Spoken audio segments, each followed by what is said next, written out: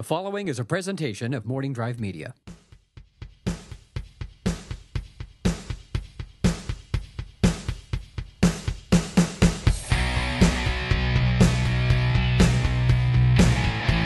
Broadcasting from the heart of Studio City, this is the Knapsack Files, The Return. I'm Cat Knapsack, your host for the show, which is good because it has my name on it. And I am back from, once again, an unexpected hiatus. I shouldn't apologize for it. It's just life, and good things have been happening, and that's okay. We're going to accept that. I'm going to move my guilt from not broadcasting from my soul right now so that we may have a good show. It's good to be back. And I'm joined in the new and improved Knapsack Files Lounge, which is now in a Minnie Mo's Tavern, Simpsons tribute bar inside my lounge. I'll tweet some pictures out one of these days. With me is I'd say this is one of our most anticipated episodes. I think a lot of people are excited for this one, almost as much as they were for Christian Harloff or Mark Ellis or the rest of the Schmoes Know crew. This is the man that makes the Schmoes Know movie show happen. It is Josh Tapia, a.k.a. Josh the Intern, now promoted to Josh the Engineer. What is going on, Ken? Thank you. Some great lies right there. Yeah? Right off the bat. Do you feel important? I feel semi-important. You should feel important. Because right now, with the transition of the Schmoes Know podcast, and if you don't listen to the Schmoes Know podcast, give it a whirl. Do you like movies? Do you like pop culture? Do you like laughing? Then head over to the Schmoes Know podcast. You can find it. It's actually, I'm trying to get rid of the word podcast from it because it's moved beyond just a podcast. Yeah. Would you agree? Yeah, it's more of a show event. It's an internet TV show about movies. It also has an audio component. But you can find us live every Thursday night, 6 to 8 p.m. on schmoesknow.com. We're now at the AfterBuzz TV studios, which are run by Maria Menounos, Kevin Undergaro, and the AfterBuzz crew, the fine folks over there. And because of that transition, you've gone from the hapless Josh the Intern to the all-powerful Josh the Engineer. How does that feel? Yeah, it's a lot of responsibility. I'm kind of like a one-man TD operator, which I actually learned a little bit in college, so kind of had to like flash back to my training back in the day. You went to college? Yeah, I did.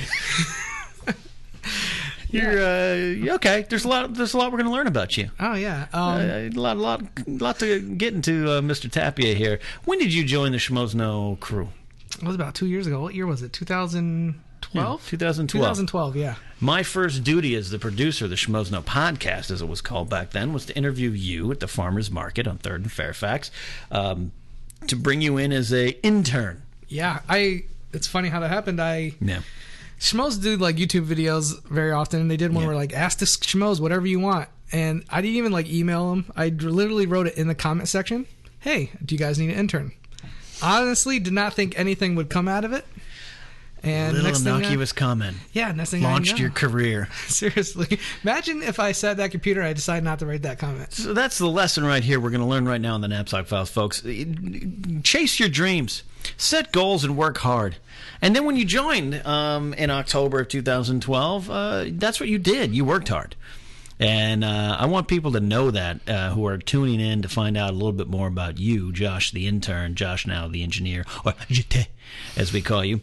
The man who you are, Josh Tapia, is a hard-working, dedicated bloke who, and I don't want this to come off as making fun of your transportation situation, though we need to start a Kickstarter to get you a car. Yeah. But you take a train and a bus and on one occasion a cab that dropped you off 2 miles away from the studio location, 3 miles away from the studio. You corrected me. And you still get to the studio 2 to 3 times a week to prepare the show. And back when you joined in October 2012, you showed up and, you know, it was funny because we hadn't, the position wasn't defined. It wasn't an internship. It was like, that's just what we called you. Yeah. Really, you were a PA, a runner, a gopher, but turned into a backbone employee. So thank you for that, number one. No problem. Maybe the fans out there will donate you some kind of used Toyota Corolla from 91 or something like that. I'm working on getting a car, actually. I sold my car a couple years ago when I left LA. Right. And I came back. I just didn't want to buy one away. That's fascinating. Let's talk about that. Okay. We're flying without a roadmap here. When you left LA, explain to the folks what that means. Well, when I first moved to LA, I think it was 2007, I believe. I just graduated, film school. Basically spent the first 6 months in Studio City, your neighborhood. And where'd you go to school at?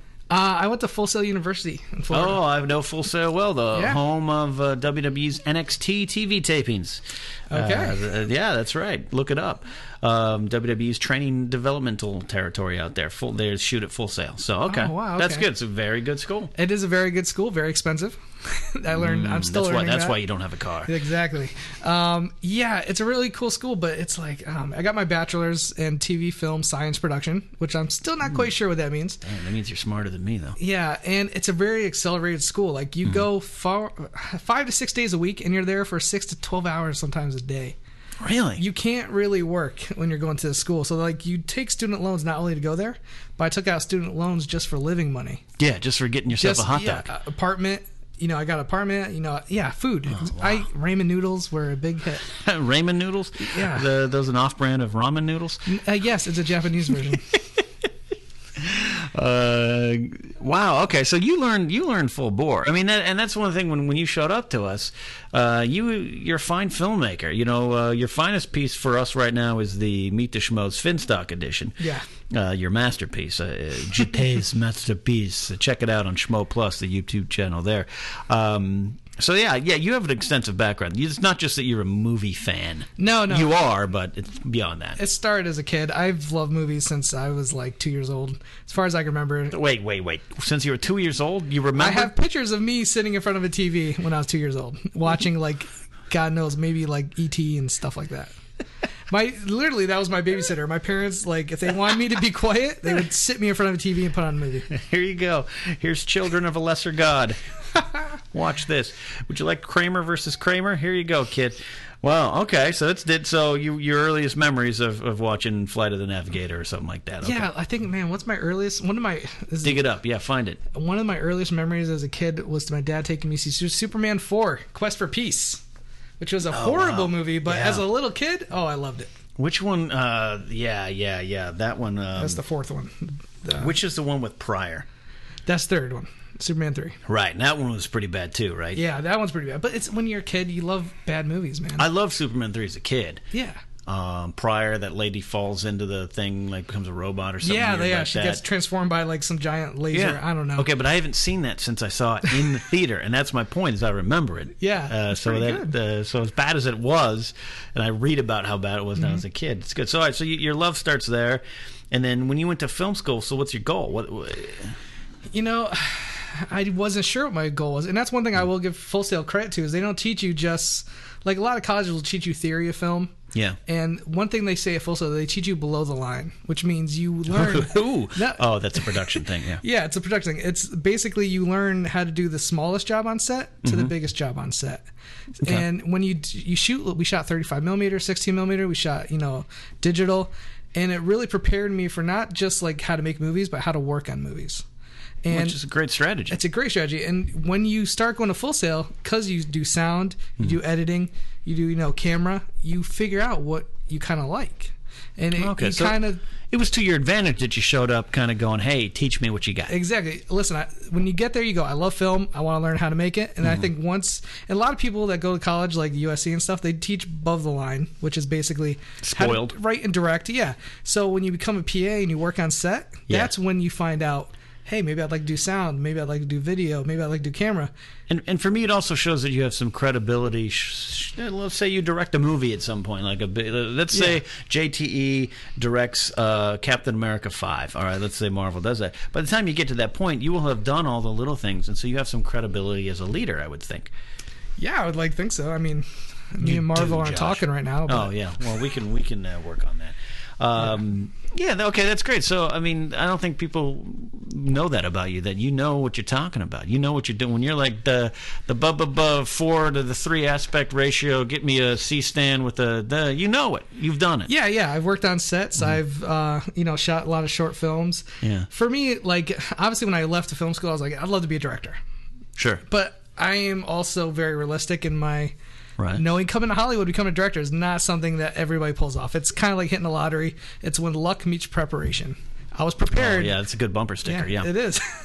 So I was prepared. You know, it's all about the luck aspect for me. Yeah. And I don't know, like when I started working on films, it just seems like it's so hard to get to where to go through become a director by going through a set and working on set. I feel like you have a better chance of just going out, making your own film, which a lot of people are doing nowadays. Yep. And that's the difference. I think, you know, when I was a kid, it was more about working on set and going through the studios. That's how Spielberg became a director and all these other guys. Right. They worked in studio stuff, and they met these other guys. And Spielberg, he directed... I believe he directed the classic... 1942? 1942 and Awakenings. Okay. Yeah, Okay. Those are only two that come to mind. And for those who don't know, Josh and I have a long-running battle about my lack of watching movies and you watching everything ever made. So that'll pop up. We'll dive into that later. What's a gremlin? So... You haven't given up on any passion to direct, though, right? No. You might get the opportunity coming out of Schmoville here. True. I always said, like, I've had several times in my life of planned about making a small independent film. Okay. The great thing about going to film school is you meet all these other guys that want to make movies. I always say I didn't go to film. I did 2 years. You won't believe this, but I actually did 2 years learning the basics of film school. No way. At Allen Hancock Community College in Santa Maria, California. But it had a robust film program. All right. There's several people down here who I know who at the time who have been making movies. My friend Ben Cooper is a director. Been making independent movies down here 14 years in Hollywood. So it was we could make fun about a community college, but I went there for 2 years. I was like, I'm going to be the next George Lucas. Okay. I'm going to write horrible sci-fi prequels. No, I went down there. That was my goal. I wrote 8 scripts. I had all this stuff. And then I realized I just didn't have the patience for any of it. Below the line and above the line writing was about the only thing I wanted to do. So you went there with this passion to direct, so it hasn't left you. No, I am most comfortable when I have a camera and I'm shooting something. Right. To this day, like when I do meet the schmoes, half the fun for me is just having a camera in my hand and shooting whatever comes in my head. And you're not a glory hound.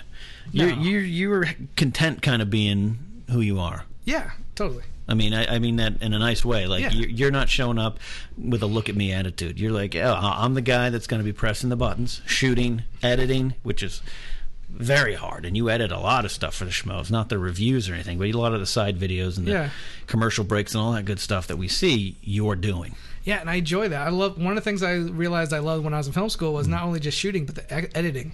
Because really, you could shoot crazy. You could shoot so much stuff, and it's not until you get to the editing room that you really know you have something. Yeah, you make a movie 3 times: the writing, the shooting, and the editing. And the editing's probably the one that wins. Yeah, as far as the one that makes it look good. So I enjoy that stuff, and I love doing stuff for the schmo. So when you finished Full Sail, other than probably billions of debt, then what? I went home for about 2 weeks and visited. Where's home? In Connecticut. And you're a blue blood. Okay. I wanted, because I've been in college for a couple of years. I wanted to go visit family, but I also went back home with the mindset that not to stay there too long because I was afraid I was going to get comfortable. Yeah. I'm staying with my parents, blah blah blah. So I basically said I'm coming back for 2 weeks, going to have a little graduation party, and then I flew straight out to L.A. for the first time. I'd never been to L.A. before, and I had a friend who graduated about a year before me who already moved to L.A. And he was only there for a few months, and he had an apartment, and he basically agreed to let me sleep on his floor. Okay. So and it was in Studio City, and I basically took a plane here. And I won't mention the apartment complex. I don't know why I wouldn't. It's the Archstone. Yeah. It's kind of famous in here in L.A. or known in L.A. For let's just say some women performers of a certain industry. Yes. Live there. A lot of them are there, and there's that shop, that Ralph's next door, where if you go on a Friday night about 5:30 to buy a can of soup, you're going to meet some interesting young ladies there. So you were there. It's funny when you see those ladies and you know immediately what they do for a living. So you've come. This is why I bring it up because you've come to L.A. and you're like, I'm here. Let's Hollywood, and wow, look at her, and wow, look at this, and now I'm here. I'm here. This is real. It's happening. Yeah, it was a little bit mind blowing. Like I told you before, Ralph's right next to where I was living. Yeah. I would go. I think my second week here, I was shopping. I'm buying like a TV dinner or something, and I look down and there's Robert Patrick from Terminator 2. He's like pushing a cart down towards me, and I'm just like, holy crap! It was like I'm hearing the Terminator music. Yeah.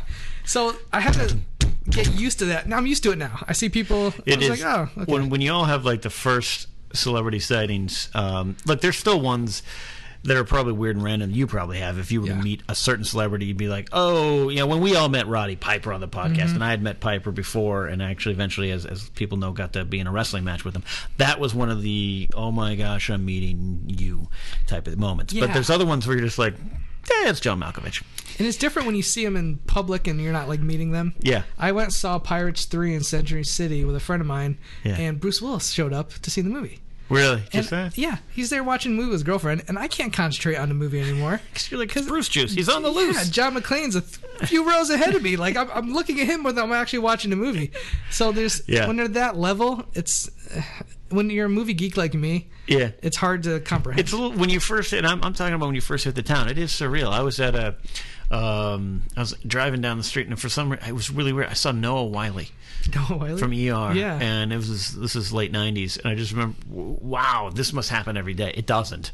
Yeah. But, I was stuck in traffic on Sunset one night, and this jerk was, like, cutting through traffic in a Cadillac Escalade. I'm like, who the hell is... Oh, it's Suge Knight. Okay. You can go, sir. Yeah. You can go, sir. It's surreal, and eventually you kind of get used to it, or you become friends with people who become famous, or you become friends with people who already have a degree of fame. Yeah. And it becomes kind of this normal thing. But then you see I at that same Ralph's you were talking about, I was at the self-checkout line, and on the one direct opposite of me was Allison Brie from Community. And I love of my life absolutely had one of those I'm going to follow her to her car, like she should have had me arrested right there. And I got on a phone call and called Joe Ruggiero, Shoesy Pants from Schmoes Know World, who's a big fan too. I'm like, I just bought some eggs next to Allison Brie, and that was like 2 years ago, so it doesn't really leave. But anyways, listen, when you see somebody in LA, you can't wait to tell somebody else. It is what it is. And my ex-girlfriend, her mom had a coffee shop. She used to regularly serve John Malkovich, and became friends with Malkovich. He'd just sit there hanging out, and I stood next to him. I never, hey, how you doing? Nice to meet you. I just, hey, let me get a latte, and let them carry on their conversation. Yeah, because that's what he wanted. He didn't want to be John Malkovich. He just wanted to be John. My ex-girlfriend in Simi Valley, I guess Mark Wahlberg lives around there, and she would see him all the time at Target, at the grocery store, and she says it's because he's there so often. Yeah. It's kind of normal. They don't really approach him or do anything. And in my head, I'm like, holy crap, if I saw Mark Wahlberg, I'd probably say something. Again, I walked right past George Lucas at the Grove. Oh, really? And this is 4 years ago. So this was obviously post prequels, and obviously post all that anger and angst we as fans have, but he's still George Lucas. And he was talking to some girl, might have even been his daughter Katie, now that I think back in time, Katie Lucas, who's written on the Clone Wars now and everything, and he's just walking along, and he's got the flannel and the beard, and it's George Lucas, and I rubbed his shoulder, and no one else was really paying attention, and I was like, that's the epitome of what it is to be in this town. And for me, like working in industry, it's a respect thing. I don't want to bother these people and act like a fan, because I know they probably get it so often. Like when I saw Bruce Willis, I didn't say anything to him, but after the movie, as we're walking out, some Spanish lady started screaming and literally ran from across the theater to her hands waving in the air like, oh my god, I love you. We have a saying in our now it's former pro wrestling company that I own, Millennium Pro Wrestling. Our head trainer, he was friends with a very famous punk-like wrestler who's recently retired from the WWE. Okay. And there was a chance that gentleman was going to come out and say hi. There was a possibility. And some of our wrestlers were freaking out. And we had this saying. It was like, you choose. Do you want to get a picture with them, or do you want to one day wrestle with them? Oh, nice. What do you want to do? And exactly. No one. There's people I maybe could say I want to meet as fans, but treat them as humans, so maybe you can work with them one day when you're in this town. Totally agree. We got off on a sidetrack on celebrity sightings, which is weird. So Allison Brie, I'd like to apologize for stalking you to your car out of the Ralph's. Anyways, you're in town. Yeah. You've come from Full Sail. You're here. Your dreams are out in front of you, and you end up into what? The first thing I did was I did a couple of free PA jobs, where basically you go on Craigslist and you look free. Oh, don't do things for free. I learned that very quickly. So I did a couple spec commercials for some random people that are looking for PAs. They know what they're looking for. Kids that just moved out here. Yeah. They're trying to get their foot in the door, which I was doing. So I did like, I think 2 or 3 of those. And at that point, I was like, I can't do free no more. Yeah. Because I need to start making some money. We all get to a point where we're like, we can't do things for free anymore. Yeah. But sometimes you start to get some work in. And I actually got very lucky. A friend of mine who I grew up with, I've known since probably 3rd grade. And he's still a real good friend of mine. His sister had moved out here, and she does like a lot of online stuff, like vlogging and stuff. Mm-hmm. And her boyfriend does transpo. Which in transpo is basically in the film industry where you work vans on sets and stuff like that. And she heard about what I was out there, and she offered me work on a commercial. Okay. And this guy was really cool, and he basically was like, yeah, I'll give you a quick job. And what I found out very quickly is people in Hollywood, they love commercial work because they pay you more for less days. Yeah. Whereas in a film, and I've done a few films, low budget and some bigger budget, you'll get paid maybe not as much, but you get a longer job. Yeah. But if you go on a set of a commercial, it's a lot of veterans. The sound guys are veterans. The camera guys are veterans. It's like they've done their dues. So they all said to me, man, it's a big deal that you're working on a commercial already, because usually this is what the veterans do. This is what they aspire to get to. Yeah, that's what you get to. It's small jobs, a lot of money.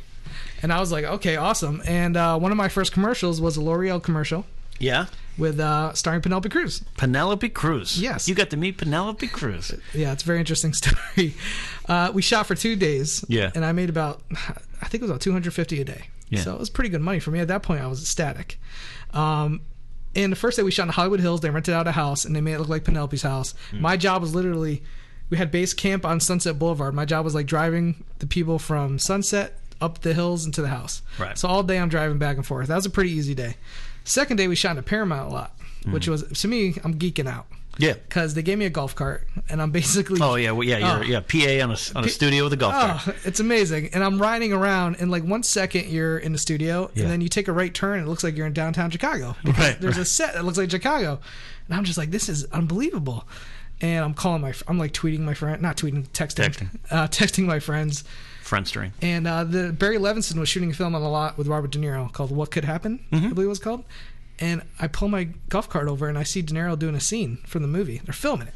Wow. So I'm sitting there, and I cannot believe I'm watching Robert De Niro act. Were you in his eye line? No, I was like, there was a lot of people watching, too, which I thought maybe, Yeah, you'd think they'd be like, hey, buzz off. Yeah, De Niro's working. But De Niro's there doing a scene. It was like a lunch scene. They made this little place look like an outside diner. And I called my friend from film school, and I'm like, you're not going to believe this. I'm watching De Niro do a scene right now. This is, like, unbelievable. That's funny. And so afterwards, I eventually go back to where they're shooting a commercial. Yeah. And we're collecting C-stands, which is basically what lighters use for flags and stuff like that. Very technical. You're using a lot of terms. Yeah, a lot of terms. That I know. I'm familiar with because I've seen other people do it. Exactly. So one of the guys, who's a grip, older guy, goes and he goes, hey, there's a C-stand and a sandbag in Penelope's trailer. Go get it.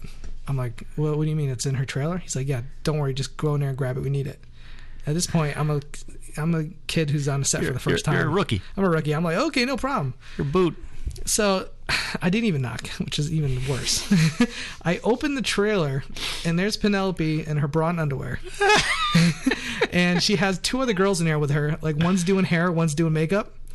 And the second I open the door and I see her, she looks back at me and goes, get out! And her 2 girlfriends start yelling at me, get out, get out! And I was like, oh, sorry. I closed the door.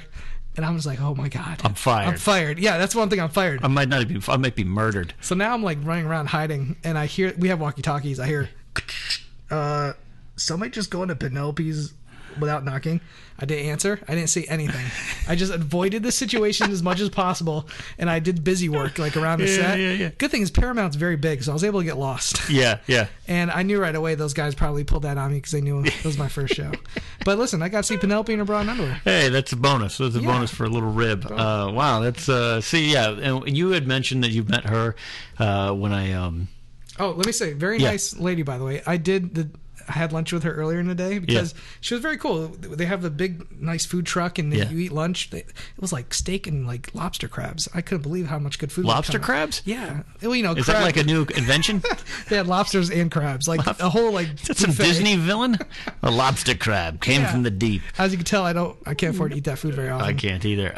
Okay, so but that was before the underwear. That was before, and she sat down with like the crew and was eating with us. So she was very kind of chill and nice. And then after the underwear incident, you probably didn't have lunch with her. I avoided her at all costs because I didn't want her to be like, "That's him. That's the one. That's the one. That's the one." So yeah, that's funny. Well, when I interviewed you for Schmoes Know, I remember kind of like, all right, you might occasionally be around celebrities in the Schmoes Know land, and you were like, whatever, dude. I barged in on Penelope, and you told me that story, and this kid's gonna be all right. Yeah, this kid's gonna be all right. So from that production work, you end up.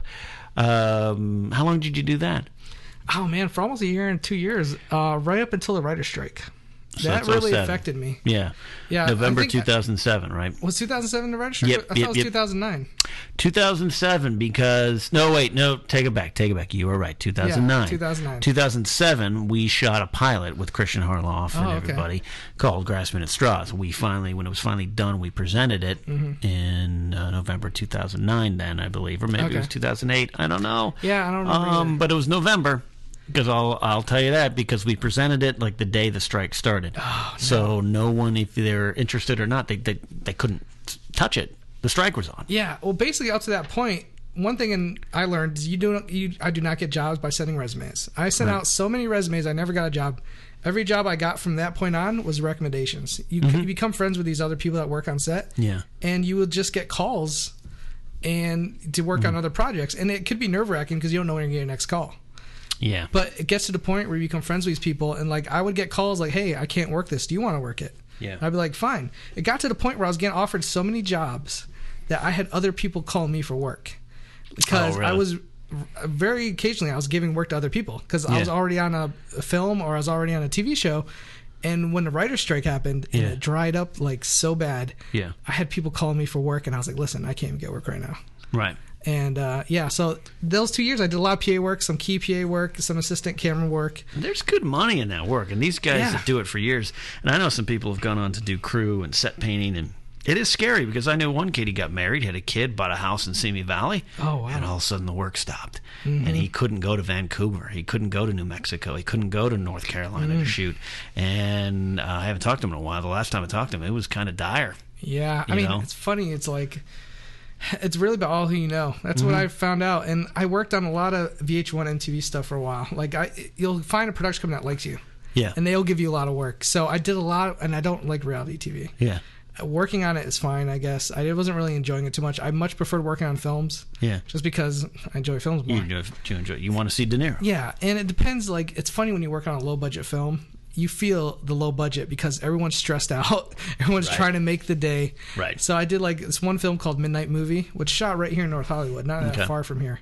And I worked on that for like a month straight, and it was okay, but the producers were losing their mind because of the money situation. The actors weren't happy. So it was really stressful. But then when I worked on some higher budget stuff, it's just like what's the cakewalk. What's of those higher budget ones? What did you work on? Can you say?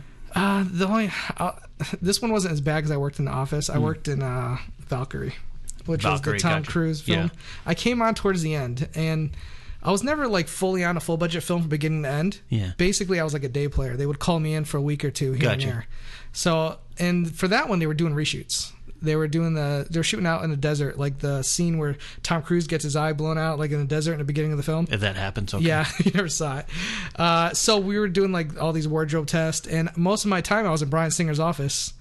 Oh, were you now? Yeah, for about 90% of the time I was in there just doing paperwork, and every once in a while I would run the set and do stuff. So what can you tell us about that situation? Basically, let me just say this. He's a very shy, quiet guy. When I worked with him, my desk was right next to his office. Okay. So it would be literally, he would always walk around with a Superman mug, and he would just kind of come in and out, and he'd just go, "Oh, hi." And that's it. I would always talk to the second command or some of the other guys. He didn't really bother him, put it that way. Okay. But he's like, listen, who knows? I didn't really get to know him. So. We hear those parties. We hear the stories. Also, let me say, when you work as a PA and a key PA, you get called for jobs you don't know exactly what they are until you get there. Yeah. Okay. The code name for that film was Rubicon. And they called me like, there's a film at Focus Features called Rubicon. Can you do it for a couple weeks? I was like, sure. I didn't know idea what it was. I even looked online. I was like, what the hell is this? It's probably some straight to DVD movie. It wasn't until I got there and I start looking like they have binders that said Valkyrie and stuff, and I'm like, holy shit. Did you get to meet Cruise? No, Cruise. It's funny. To this day, they give you when you start a movie, they give you a packet with every single person's contact, email, phone number. So everyone that worked on that film, I had all their contacts except for Tom Cruise. Tom Cruise said they gave you his agents like email, and that's it. But no, I never got to see Tom. Like we filmed a lot of stuff. We filmed with second assistant, stuff like that. That's what happens.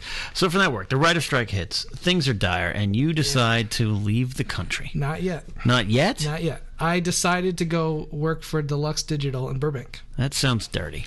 If you put in any Blu-ray or DVD, and you go to the very end of the, right after credits end, you'll usually see a Deluxe logo. They handle a lot of the post-production as far as like film, and now more digital, but back then it was more film.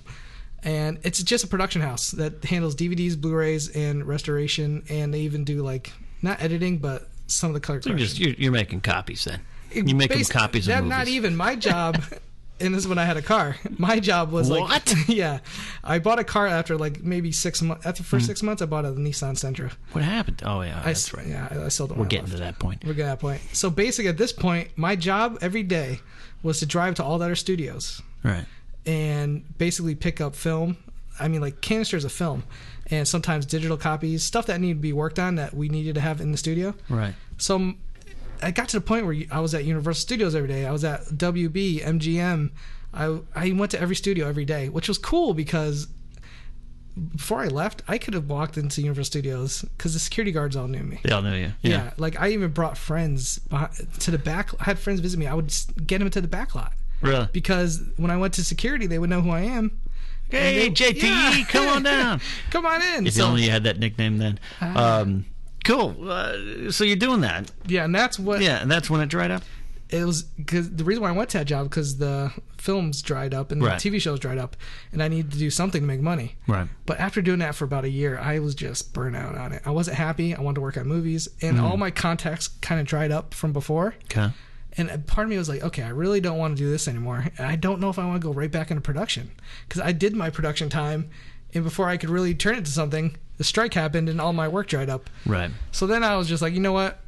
My parents recently retired, went to South America. I said, I just need to like recharge the battery. So I sold my car. I was renting a house in Burbank. I gave him my notice. I packed all my stuff in a bag, and I flew to South America. By all the stuff in a bag, you mean a couple VHS copies of Gremlins and Ghostbusters, and headed out? I literally threw everything I owned on Craigslist, like for free practically. Right. And all I brought to Ecuador was some clothes and a bunch of DVDs and Blu-rays. So this is Ecuador, okay. Yeah, Ecuador, South America, Ecuador. That's where my parents were. They were very lucky. What made them choose Ecuador? My dad's from Ecuador. Oh, he is? Yeah. Okay. So my mom joined the Peace Corps in the 70s. Ah. Met my dad in South America while she was stationed. They moved, true love. Yes, true love. They met, and they basically moved to America once they got married, and that's where I was grew up and raised. Okay, so he was like, hey, I'm retired. We're going back down. Yeah. We're going to open up a surf shop or something. And they invested and bought a bunch of property in the early 80s. Nice. Which they got for really cheap, and now is worth a lot more. Gotcha. So they're kind of like those villains in some kind of Clear and Present Danger movie, right? They just have a bunch of land and a compound, huh? Exactly.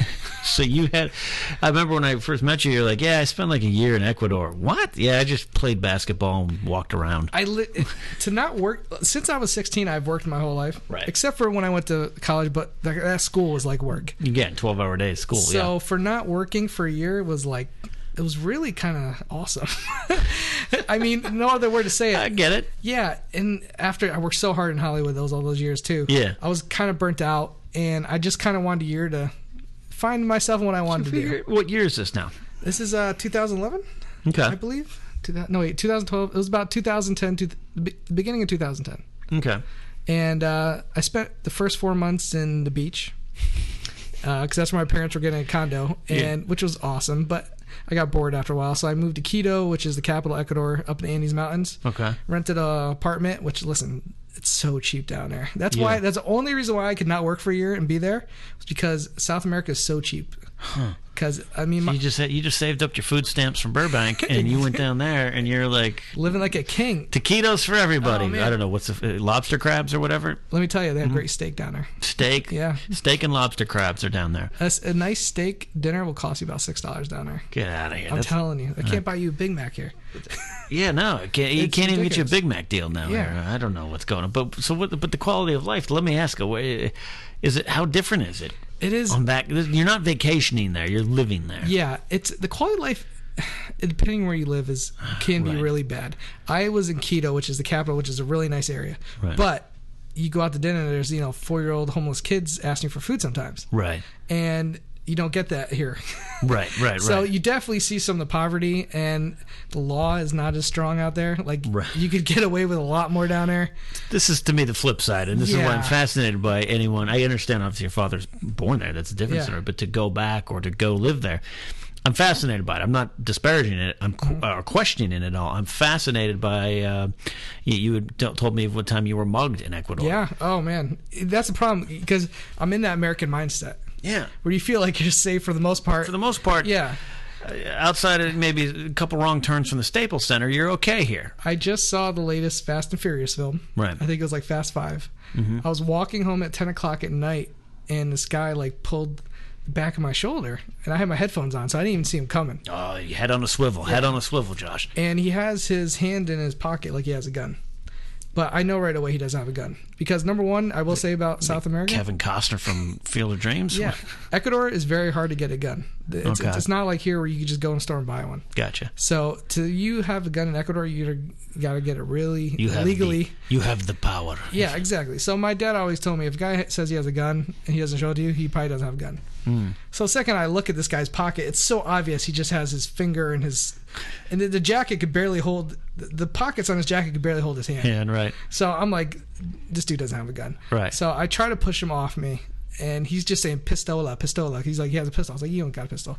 So at this point, I'm just trying to get away from him so I can run away. Right. I wasn't even going to try to fight him or anything, but he literally wrapped his hand so dug into my jacket. I couldn't get him free. So at this point, I'm having a little wrestling with him. Right. And I'm like, I just need to get away so I can run away because this guy doesn't have a gun. And then he pulls out a little pocket knife. And it's only like a 2-inch blade. But still. That's enough for me to say, okay. So I had no cash in my wallet. Right. And I showed him my wallet. I was like, I have nothing. He's like, give me the phone. I have my iPhone. And iPhone down there is like a brick of gold. Those things go for, electronics down there go for triple the value what they go for here. So I had to give him the phone. Looking back, I wish I just threw it in the street. Right. Because then he would have broke and he wouldn't have got it. But then he might stab me. Yeah, or he goes and reaches for it and you punt him in the head. Exactly. Because it turns out he was the police chief. Right? This is the Ecuador here. That's not far off. Federale or something. So he runs away, and I start chasing him. But I'm staying because we're not it's not like he got me in an alley. Yeah, we're in the middle of the city. We're close to major intersections. What time is this? 10 o'clock at night. So there's people around. There's people around. Is there a Denny's open nearby or something? Denny's is like a 5-star down there. So I'm running after him, but you're not convincing me to live down here. I'm keeping my distance. Yeah. I am keeping at least 20 yards between So you're us. chasing him, but you're just kind of keeping a watch. Keeping a watch on him. In LAPD, they call that a code 5. Yes. All right, gotcha. And then these 2 cops pull in front of me in a pickup truck. And they say, stop bothering him. And I tell them in the best, and at this point I've learned quite a good amount of Spanish. So what do you say in Spanish? I'm like, he took me dinero. I can't. Oh God, now it's lost away. I was like, he had a pistola. I'm just miming it. Yeah. And the cops are like, jump in. We're going after him. Okay, I'm on board here. I'm jumping in the car, and I'm trying to. They're basically taking me around the block, and we're driving around. Is one of them making the siren sound, or they actually have a siren? They didn't even turn the siren on. We're just rolling around this because we're near a park where I actually play basketball a lot. Right. And we're just I'm literally I'm focused. My vision, I'll never forget this guy's face. So I'm looking for his jacket. I'm like, but listen, I don't know where the guy went because we could not find him. The cops drove me around for 15 minutes trying to find him. At this point, the cops were like, he's gone. Then they turned to you and said, what's in your wallet? Yeah, I was afraid the cops were going to just start shooting him if they saw him. And so they gave me a ride home. They told me to be careful more. That was my big mugging story. PJ Gringo. Yeah. Look, again, I love it. I'm not laughing at you. It's just you're not convincing me to leave Studio City. All right, I have enough problems going to other parts of this country. That was my only bad case in the whole year I was there. And I'm making a generalization. I can tell you're getting defensive of the people of Ecuador. I'm making a generalization here from a white bread American point of view. But I understand. You're not. I mean, the steaks are $6. The police chief will come and mug you, but steaks are $6. I'm all right. I'll go here and get my $15 hamburger. One thing I will say, there's a great sense of community down there. If something goes wrong, everybody kind of comes together. And sure, I don't even know my neighbors above me. An Exactly. earthquake hits tonight, I'll be like, man. I don't know who you are. Get out of my living room. Can I just say, like, growing up in New England, that's the big difference between L.A. and, like, maybe some of the East Coast, is I knew all of my neighbors. It was like my whole street was like, I knew growing up in my hometown of Arroyo Grande, I knew it here. Down here, believe me, I've thought, you think about that, because we've had some earthquake rumblings here lately, some a little bit more than the average, earthquakes that kind of make you think, and it's like, I don't know anyone here. These are the people I'm going to be boiling water with in my underwear on the street because we have no power for 4 days. It's a little bit of that. It's a trade-off, I guess. I don't know. It's weird. I've been to other parts of the country, not for long periods of time, but Tennessee was great. You went to a Jack in the Box and they were like, how's your family? You don't even know my family. Well, tell me about your family. And that's good. And at some point, though, you're kind of like, stop talking to me. I just want my bowl of chicken mixed with gravy and mashed potatoes. So you're in Ecuador. You come back. This is when I find you. Not right away. I go back to Connecticut for a little while. Oh, okay. Because I wanted to spend some time, but not just my family. I have a lot of friends back home. Right. And I've been in LA so long. I've been in Ecuador. I was like, you know what? Playing basketball. Yeah, I really need to go back and see my friends, my family. All my mom's family's in that area. Gotcha. So I was like, I just need to go back and spend some time with the family and stuff. And after being back in town, I was like, I need to get out of here. I miss my mugger in Ecuador more than my aunt. I did miss L.A. And my sister was still out here. Uh-huh. And I was like, I think I need to go visit my sister, because while it's nice to be back in Connecticut, I realized why I left in the first place. Right. I love the city. That's good. And now you had been watching the Schmoes Know guys for the whole time, right? Or when did you start watching them? The reason why I started watching them was because one thing I love about living in LA is you're surrounded by people that love film. Yeah. And you have those conversations. When I was in South America, I was living by myself for a while. No one spoke English, really. Right. So I went to YouTube to watch all these reviews because I needed you were lonely. You missed Hollywood. I missed the movie geek culture. Right. And I started watching reviews online because I couldn't talk to my friends about it anymore. Yeah. And some of the Schmoes was one of the first people I started watching, and it was because they went on Adam Carolla podcast. Gotcha. Because I heard of them before. Because when I lived in LA, I heard them on the Carolla podcast. Gotcha. And I was like, oh yeah, those are the guys that used to be on Carolla. Maybe I'll check out their videos.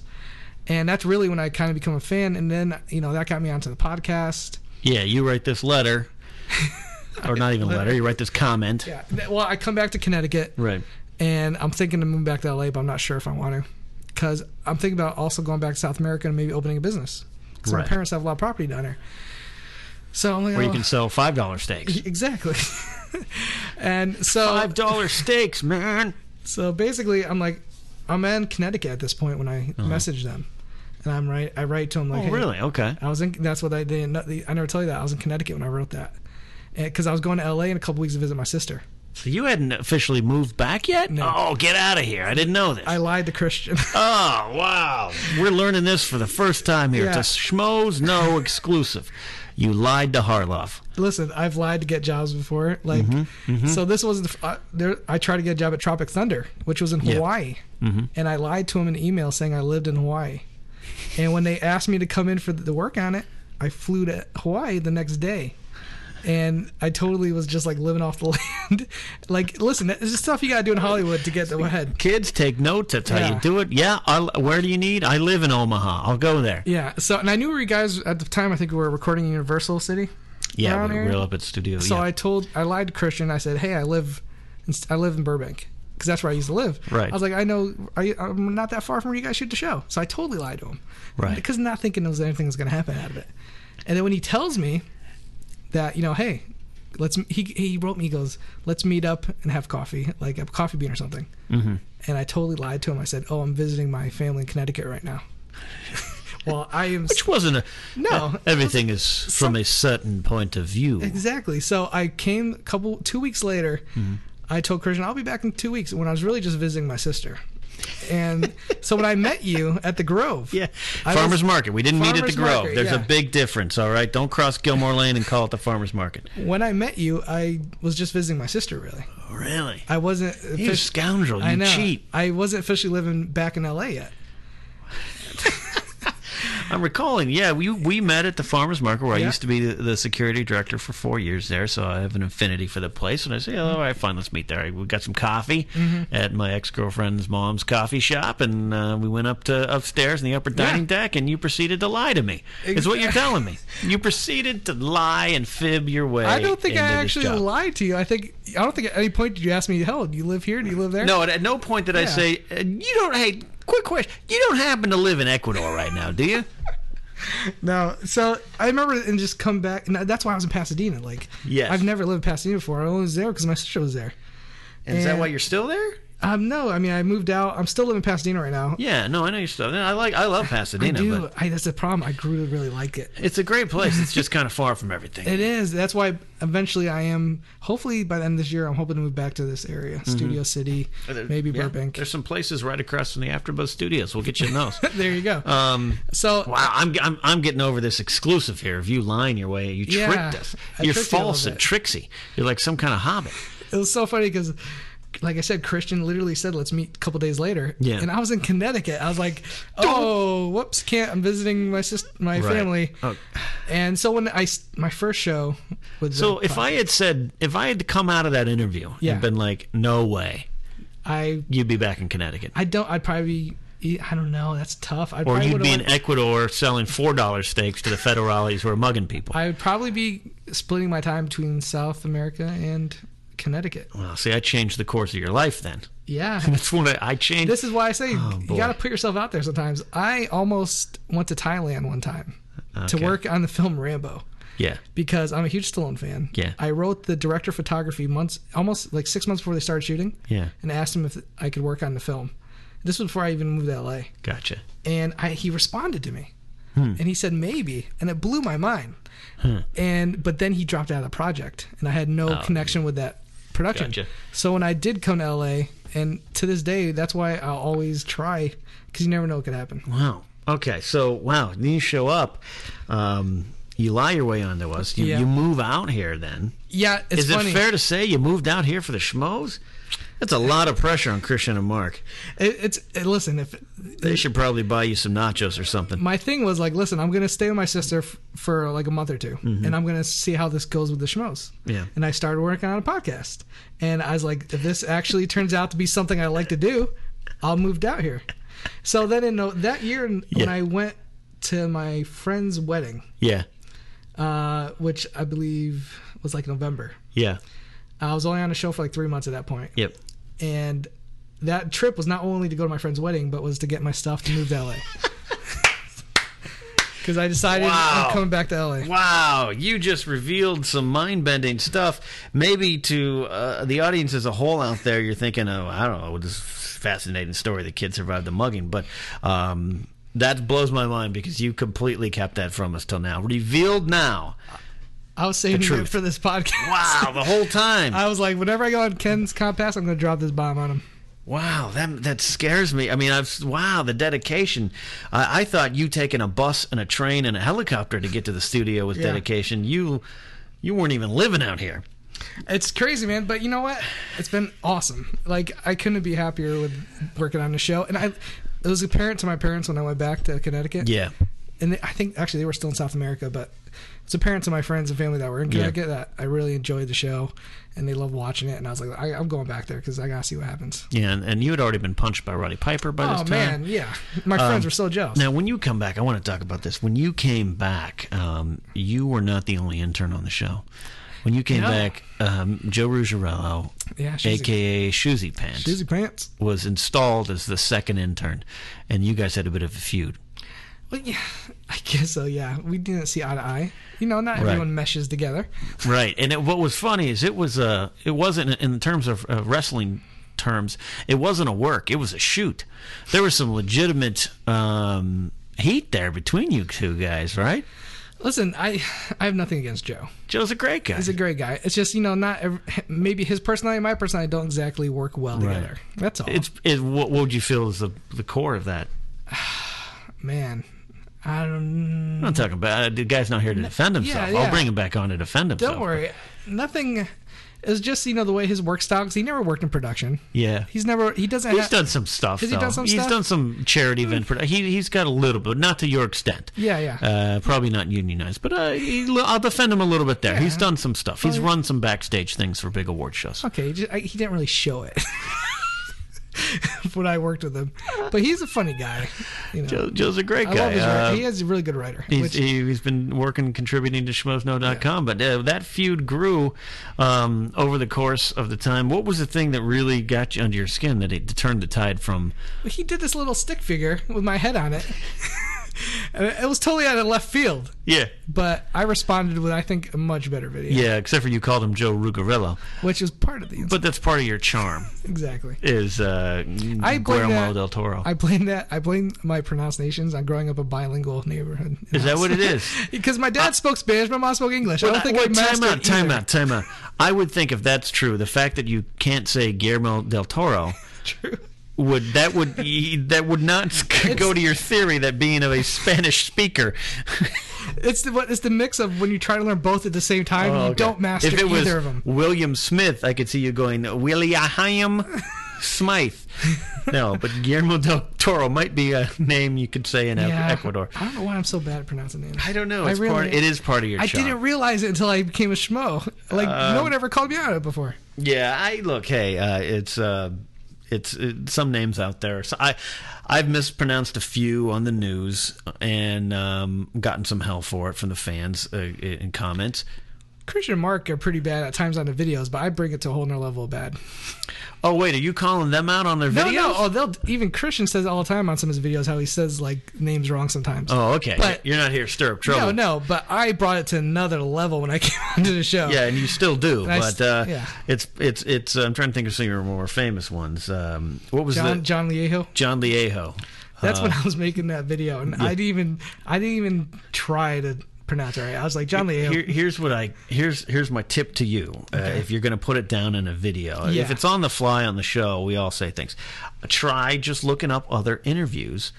That's how I know it's Saoirse Ronan versus Saoirse Donald Gleason. Everyone says wrong, and it's actually Donald Gleason or whatever it is. You know what I mean? I'm saying that wrong now, but though occasionally you just see some and you think you got it. Mm-hmm. And you don't, but at the same time, I don't want you to correct that because it's part of your charm.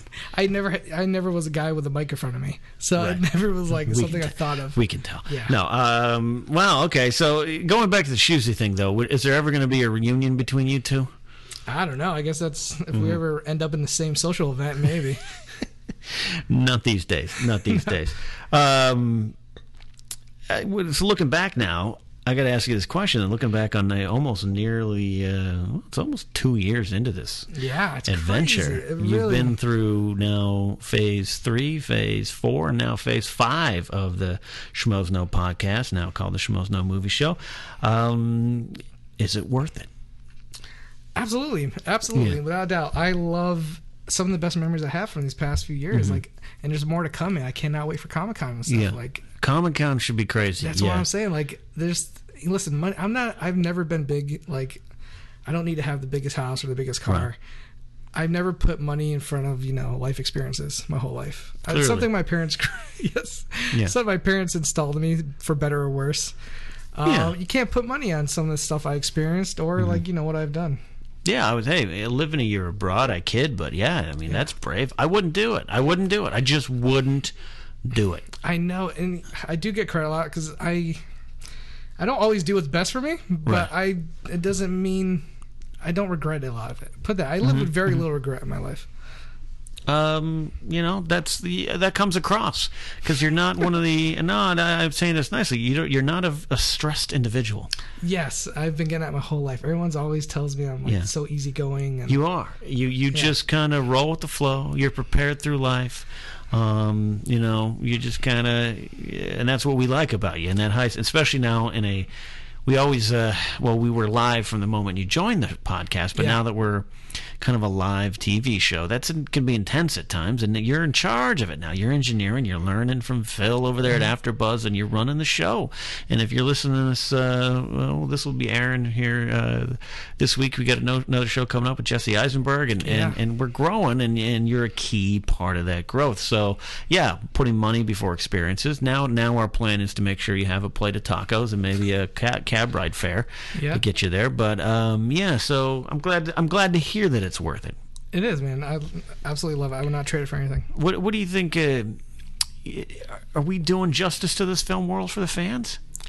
Because you at heart are still a fan. Yeah, I still am a fan. It's weird coming from that fan perspective to working on a show. The first couple shows, I was like, I can't believe I'm here. Yeah, I can't believe I'm watching this live. That's funny. It's funny because we get that now with Cobster. Yeah, I know. And he's a young buck. You had some years to you and some experiences in Ecuador and life experiences in college and production and seeing Penelope Cruz in her underwear. Cobster was a young, talented kid. I think you're going to see a lot more of him professionally, folks. Cobster's a great kid, Christian Ruvacabla, and it was fun seeing him every once in a while on the show. I have to nudge him. I'd be like, "Hey, you're on the show. You're not a fan of it. Keep going. Quit looking at Makuga. Quit staring at him." Gotcha. Yeah, I mean, even though I thought that, I didn't act that way. I hope I didn't come off that way. No, you never did. When it came out, whenever we bring you on to talk movies, whenever we're like, Jete, tell us what you feel about Spider-Man, and like 10 minutes later, you're still talking about Electro and Pigman or whatever. Rhino, that was whatever. The hardest thing for me to, when I first met you, I had no ambition of like being in front of the camera or on the microphone. When you told me when I first met you, hey, you're going to play on once in a while. Yeah. I was nervous the first time I went out for that was clear, but that's okay. But I'm more comfortable now. But it's kind of like that Grail from Last Crusade. Everyone's reaching for it. Like you don't think you want it, and all of a sudden you're like, oh, but I have a point to make. Yeah, reach for it, Elsa. And plus, they're talking about movies, which I'm comfortable about talking anything, it's movies. Which for me, let's set the record straight. I actually do love the movies I love. Yeah. You give me a lot of crap for not liking movies. You have good taste. I love Shop Girl. Shop Girl's a great movie. I've seen Shop Girl 25 times. I've seen Gremlins 0 times, which is much to your dismay. And I have since returned that DVD to you unwatched.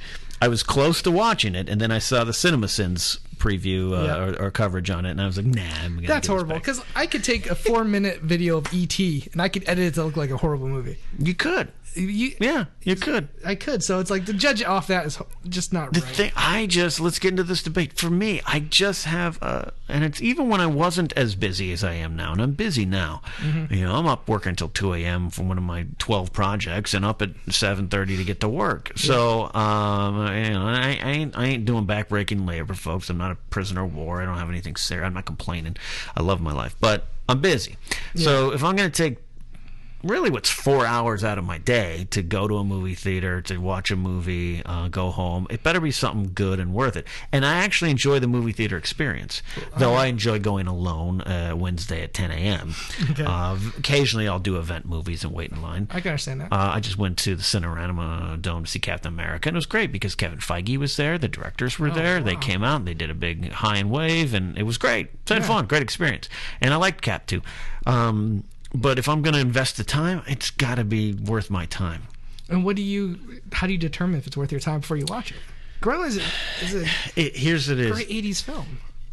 I look at things very personally, and outside of epics, epics are different. Indiana Solo and the Fellowship of the Ewoks is my all-time favorite movies. Terrific. But other than that, the movies that I gravitate to, I've got to leave the movie crying and feeling sorry for myself. Shop Girl, High Fidelity, About a Boy, those type of movies. Last of the Mohicans is one of my favorites.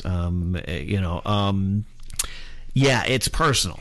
So when you're like, it's a movie about these little alien things, and you rub their tummies with water and they sprout horns or whatever the hell it is, I'm out. You're wrong. I'm like, I'm sure. I'll look up the plot on Wikipedia, but I'm out. At that point, Listen, I understand that. When I have a massive Blu-ray collection, I have maybe 250 movies. Yeah. I'm in a mood sometimes for a movie like Spectacular Now or Rushmore, which I still want to see. Spectacular Now I missed in the theater, and see that, and that's a movie. Yeah. And see here where it comes different.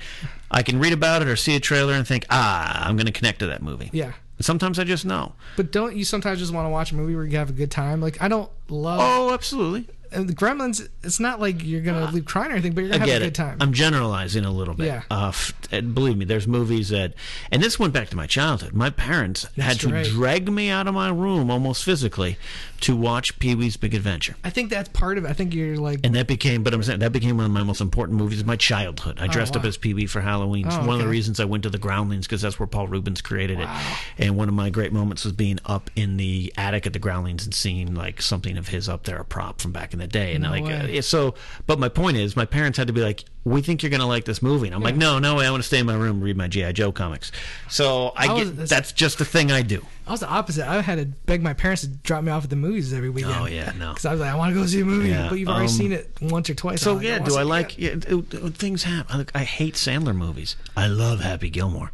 Well, yeah, that's not a big deal. But my point is, but one could come out now, and I don't look back and go, well, I love Gilmore, so I'm going to watch this. I'll be like, I'm not. Well, that's understandable. His movies he's been making crap movies. Yeah, I get it. But so sometimes I am surprised. But the thing is, like, 80s is such a different vibe of movies. Like, I know. Some movies in the 80s just grab that time period, and that's why I love those movies, because it grabs that time period. I don't maybe like that time period then. A Steven Spielberg produced 80s movie is usually going to be a good movie. I've seen The Goonies once. Okay. See, here's the thing. Stand By Me, 0. I love Goonies, but I can understand as an adult. Like, Catherine Reitman doesn't like the Goonies. She saw it for the first time, I think, a year ago. She's like, that's kind of a bad movie. And I can understand that, because you know what? Nostalgia probably builds into my like of that movie. Yeah. Gremlins is a generally good movie. Look, you and Mark Riley say it. Mark Riley, the editor-in-chief of schmoesnow.com. I don't doubt you guys for one second. It's been documented. The reason I didn't watch a lot of these 80s movies was some restrictions on my parents on what I could watch, and I'm just such a good little boy that even now at 38, I'm like, I can't watch Top Gun because there's a sex scene in it. Meantime, I'm watching Original Sin. So like, it's just a weird thing. I maybe would aim to correct, but I've tricked you. I've confused you, because sometimes I'll be like, oh yeah, it's one of my all-time favorite movies, and you'll be like, how did you? No one's seen Once Upon a Time in America. Yeah, or something. Exactly. You bring up some of the most random movies. I'm like, you haven't seen like these world-renowned classics, but you see this small film that only maybe like film geeks would watch. It's like, I have no idea. I can't read you as far as movies. You can't pin me down. I can't pin you down. And maybe that's part of my plan. I'm sure at some point I'll watch Gremlins. Look, I admire it. I tease you a lot, but I admire that you have this passion, and people like some of our Schmo fans. In fact, all of our Schmo fans. I don't think any of the dedicated fans of the Schmoes Know podcast and reviews and brand, none of them lack a passion for movies, and I love it. That's why I'm here. And they give me a lot of crap for not being a fan of movies, but it was a shock. I mean, it's shocking when I came onto the show to find out the movies you haven't seen. Because in my head, I had this built-up image of that you, just like the other guys, you've seen everything. It keeps growing, huh? Yeah. I'm a screenwriter too, and I just don't like. I don't like watching them. It's okay though; it makes it different, man. Yeah, someone's got to be in charge. Yeah. If everyone's there wanting to talk about movies and do 5 hours on Amazing Spider-Man 2, I'm the one that's going to be. No, we're doing an hour. Well said. Because we got to do a show. So sorry that wasn't much of a debate. It's just me ranting. But I will make a promise to you that I will try to watch some of these movies now that the brand's growing. We have a screening room over at the AfterBuzz Studios now. Maybe we do a Gremlins screen. I keep forgetting. Have you seen Ghostbusters? No, never seen Ghostbusters. Oh my God. Yeah. That's worse than Gremlins. That's like 10 times Yeah, I know. worse. My writing partner, Matt Key, who is one of the biggest, and I'm a giant Bill Murray fan and Dan Aykroyd fan. I know. I love Harold Ramis. I even love Rick Moranis. That's why it's mind-boggling. Just haven't. And eventually, maybe I'll get to it. There's people out there who hate me right now. More than you hate me right now. From you. Yeah, but hey, I love what I love. I will watch High Fidelity for the 50th time. When you were at middle school at lunch table and everyone's talking about Ghostbusters, were you just not part of the conversation? Well, first of all, I'm a little bit older than that. True. Ghostbusters was earlier. And at middle school, I was doing Dennis Miller and Phil Hartman and Dana Carvey characters to the entertainment of all. Okay. Yeah. So I like that. All right. I don't know. I'm an enigma wrapped in a riddle of anti-movies. I don't know. I'm sorry. Did I disappoint you? No. I feel this ended on a down note. No. Do you want to go back to Ecuador and chase down that guy again? Maybe we'll catch him this time. It's just mind-boggling. It's weird because I got to remember that not everyone's a film geek like me. Right. My immediate family barely ever goes to the movies. My parents maybe see one movie a year, if that. My sister, my friends, they like movies, but I'm like the only person in my family that's a geek. And what a lot of times we in the industry don't really stop to remember is that most of the people in the world aren't that. Yeah, I know. They are what's playing on a Sunday afternoon. Captain America 2, all right, looks all right. They don't know nothing from nothing, and I actually envy that position. It's a business. We forget that we are playing to the middle. Exactly. That's why Big Bang Theory is so popular, much to my chagrin. That's why I loved L.A. When I moved to L.A., you're surrounded by a lot of those people. When I go back to Connecticut, I'm surrounded. No one cares. No one cares. Going back to Tennessee. Yeah. Okay. I had 2 movie experiences in Tennessee. Saw Inglourious Basterds, which I love. Love that movie. Love that movie. Saw that in Tennessee. So when Brad Pitt's character starts going off about, and he mentions out here in the Smoky Mountains in Tennessee, the crowd was like standing ovation. What? It was awesome. It was awesome. They were like so happy and proud to be represented by Brad Pitt in that movie. It's awesome. The other experience is I saw Tropic Thunder, which you mentioned earlier. So, of course, no kept secret to us, Tom Cruise comes on the screen playing the bald, fat movie producer. Yeah. Me and my girlfriend at the time, we were like, that's funny. Oh, yeah. I love Tropic Thunder. Yeah. A little bit long, but I love the movie. And, I was like, oh, look at Tom Cruise go here, man. He's awesome. Movie ends, credits come up, and we're in a packed theater on a Friday night. And Tom Cruise as, what is the character, Len Wiseman or whatever the character is. Tom Cruise, and the whole audience collectively goes, what? Oh, they didn't know it was Tom Cruise? Not a person in the theater, save maybe 1 or 2 scattered, and me and my girlfriend at the time. No one else knew it was Tom Cruise. That's insane. And it reminded me that we got to remember when we're in this bubble, the entertainment industry, there's other people who are giving us their money, and then that's factors. And a lot of times when we're too critical or we're too this or too that, you got to remember who you're going for. And it goes with comedy, it goes with writing. There's an audience you're trying to reach. Stop trying just to reach yourself. You know what I mean? It boggles my mind. If I talk to my mom, she actually does go see a movie. I'm so interested. I'm like, oh, what did you go see? Oh God, what was it called? It was that guy, that movie with that guy. I can't remember. You saw the movie a week ago. Man, I used to work at a movie theater after I got laid off in radio. My job before I moved to LA, we worked in a movie theater. I sold tickets and sold popcorn and all that stuff. And I was at the box office. Imagine they'd wait in line for 10 minutes and get up and I'd be like, all right, hi, how you doing? Welcome to Festival Cinemas. What's playing? Yeah. Oh my God. Can we have Armageddon? Armageddon? Yeah. Is that relative? Yeah, exactly. And that's just the way it is. But I kind of envy them because they get to just turn off their mind, relax, and float downstream. And we're over there going, but that shot was, the character development in this space drama is not to my liking. Christian called me a film snob this past week on the podcast. And I kind of agree with him. I think once you learn, I always relate this to like wine drinkers. Yeah. Someone that drinks wine, they know what year it was made. They know where it was made, how it was made. They'll taste a $1,000 glass of wine and be able to be like, this is magnificent. Yeah. Whereas a guy who has no idea where that wine was made, what year it was made, how it was made, what the conditions were, he'll drink it and be like, I prefer this $5 glass of wine. And for filmmaking, for me, it's the same thing. I've witnessed that in a wine store with a relative of mine. And for me, it's like I know so much about film, what it goes to making it. Yeah. I look at it differently. Whereas somebody that just wants and here's the glass thing. of wine. You and I, or well, not so much me, but well, actually me, because of my taste as a writer and my knowledge as a writer and everything, our opinion's valid on it, and we shouldn't apologize for it. I just think you have to sometimes remember. Again, when I ran a wrestling company, sometimes we look at what we want to see in the ring, and then the crowd just wants to see someone go bang. Yeah. So that's what I mean. That's why these Sandler films, which have been horrible, still make money. Because a guy who works 9 to 5, 5 days a week, he doesn't want to go see Drive. He wants to be entertained with his kids, and he just wants a cheap thrill. One of my all-time favorite comedic icons is Steve Martin, of course. And when asked about why he blew up so big in the 70s as a stand-up, as he said, everyone was talking about Nixon and the Vietnam War and all the problems. I put an arrow through my head. Yeah. And that's kind of been my goal. I try, sometimes I get little jabs here and there on my Schmo News, but really, and there's some of the reactions to the Schmo News. I don't even want to go into it here, but some people totally miss either the joke or miss the vibe of what's going on. But yeah, I think you're valid. I think your point's valid that, once you get to a certain level, we do know what we're talking about. Yeah, exactly. If you or I say the character development in that movie was this, we're probably right. Yeah. It just doesn't matter to the people paying $15 a ticket. They just want to be entertained. And when I see a bad movie, and I know it's a bad movie, and someone says, "Oh, that's just your opinion." Yeah, it is, but I also know what I'm talking about a little bit. Yeah, I don't. It is. It is my opinion. My opinion's probably more informed than yours. Exactly. Is just the way to say it. The other way around. We're sitting on a very nice new structure here. You're hearing the sound of this Knapsack Files Mini Mo Taverns bar that was handmade. My opinion on this is not that informed.